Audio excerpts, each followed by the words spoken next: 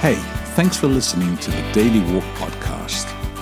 Just want to remind you that if you have any questions, any thoughts, any comments, or any prayer requests, you can go online to the Boulder Church website, which is at boulder.church. Send them along. Would love to hear from you. Otherwise, look after each other and live love.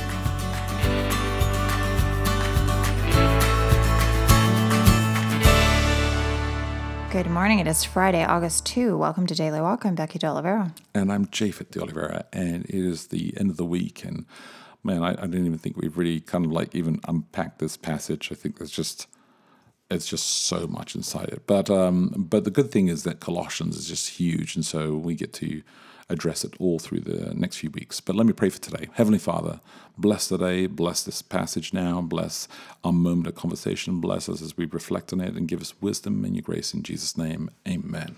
Amen. Okay, I'm going back to the English Standard Version today, which is what we started with on Sunday, the ESV, Colossians 1:15 through 23, subheading The Preeminence of Christ. He is the image of the invisible God, the firstborn of all creation. For by him all things were created, in heaven and on earth, visible and invisible, whether thrones or dominions or rulers or authorities, all things were created through him and for him. And he is before all things, and in him all things hold together. And he is the head of the body, the church. He is the beginning, the firstborn from the dead, that in everything he might be preeminent. For in him all the fullness of God was pleased to dwell, and through him to reconcile to himself all things, whether on earth or in heaven, making peace by the blood of his cross. And you, who once were alienated and hostile in mind, doing evil deeds, he has now reconciled in his body of flesh by his death, in order to present you holy and blameless and above reproach before him. If indeed you continue in the faith, stable and steadfast, not shifting from the hope of the gospel that you heard, which has been proclaimed in all creation under heaven, and of which I, Paul, became a minister. All right, so here's the question for today, Friday. Jesus holds all things together. He reconciles all. He is the hope. And what does that mean for us today, August 2, 2019?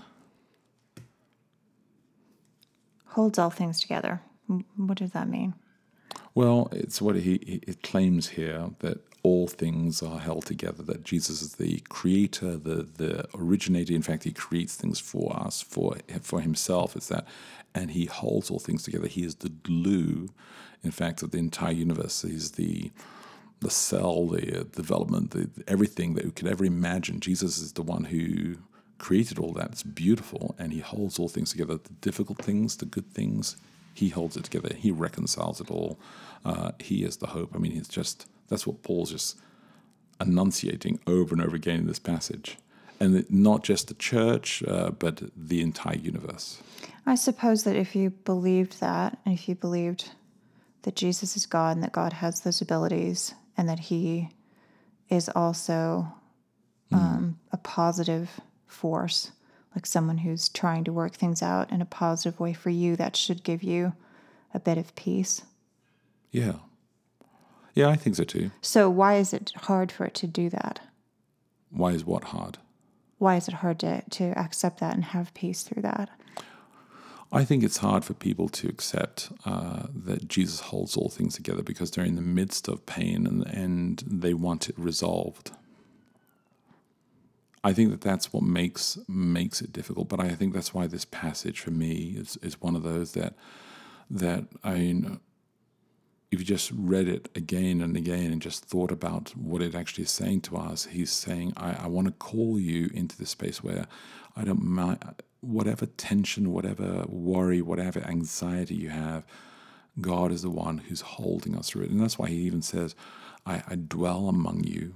I created this so that I may live amongst you, because it pleased God to dwell amongst us. I mean, it's like he wants us to belong to him. It's the intimacy level that he's just raising all the time through it. So yeah, I think it's difficult for people to accept, only in the sense that it means that you have to give everything to God and say, yeah, I need you to pull me through this. Well, how would you, practically speaking, give everything to God? Well, I think that the only way that you actually give yourself to God practically speaking, is that you have to actually say, these are the things that I feel that I control. These are things that I feel that I'm fearful of, and I don't know what to do with these, and I want to give them to you. So I actually say it out loud to Jesus and say, this is what is unbelievable and I cannot hold, and I give it to you, and I ask you to have it, right? And I don't know what you're going to do with it. I don't know, but I need to take it off my soul because my soul cannot carry this. And I think we have that in humans, with each other, where we can say, hey, I need some help, right? But Jesus is saying anything and everything that you have, whether your self-belief about yourself, your anxiety, your stress, your visions, your dreams, the things that you aspire to, everything, just bring it all to me. Talk to me about it, and let me be this soundboard, this person that carries it, and I will be in that relationship with you. And practically that happens through prayer. It happens through hearing it in the Word of God. It happens through listening, and it happens through us speaking it. But I think we have to say it. What do we do with people? Say somebody who's profoundly depressed. Like Yeah. I can think of someone. I can think of examples of people who've, they tell great stories of overcoming certain things, addictions or depression or whatever.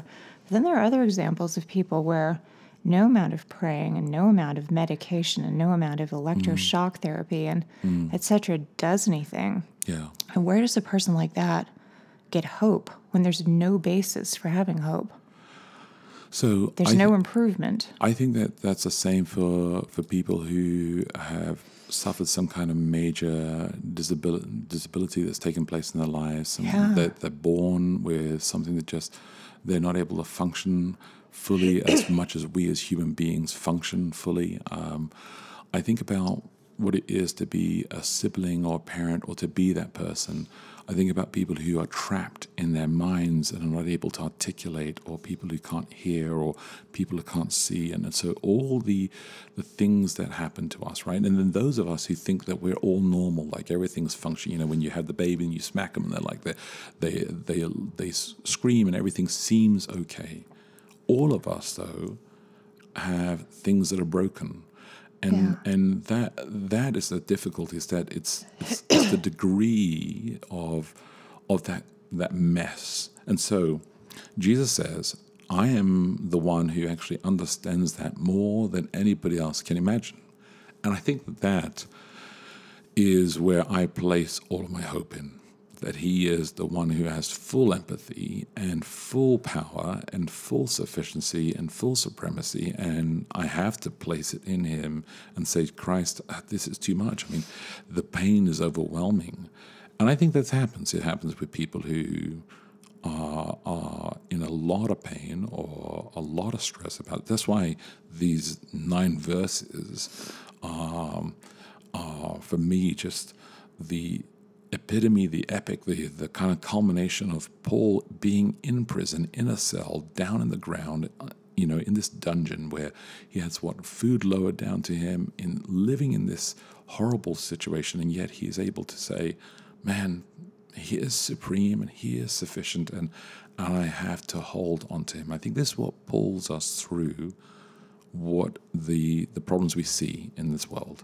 So I live for this, and I live for Christ for this. And I would say for us today, August 2, 2019, for those of us who know that there are people who are in tremendous pain, go seek help. Absolutely. Go get counselors and psychiatrists and see your doctors. Absolutely. Do. Be in community.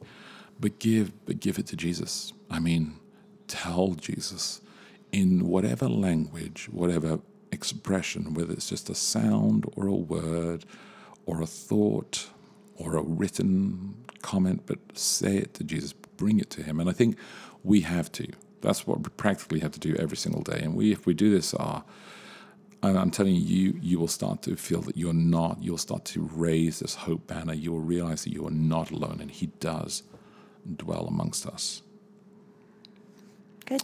All right, let me repeat the question one more time then. So Jesus holds all things together. He reconciles all. He is the hope. And what does that mean for us today, August 2, 2019? I want you to think about that. I want you to talk about it, and I want you to live love with each other. You take care. Thanks for your support for the Daily Walk podcast. Wherever you are in the world, we just want to let you know that we're praying for you, and we're glad that you're praying for us too. If you can help us out by giving online, then please go to boulder.church/give and help this ministry actually make an effect on others as well. Keep us in your prayers, look after each other, and live love.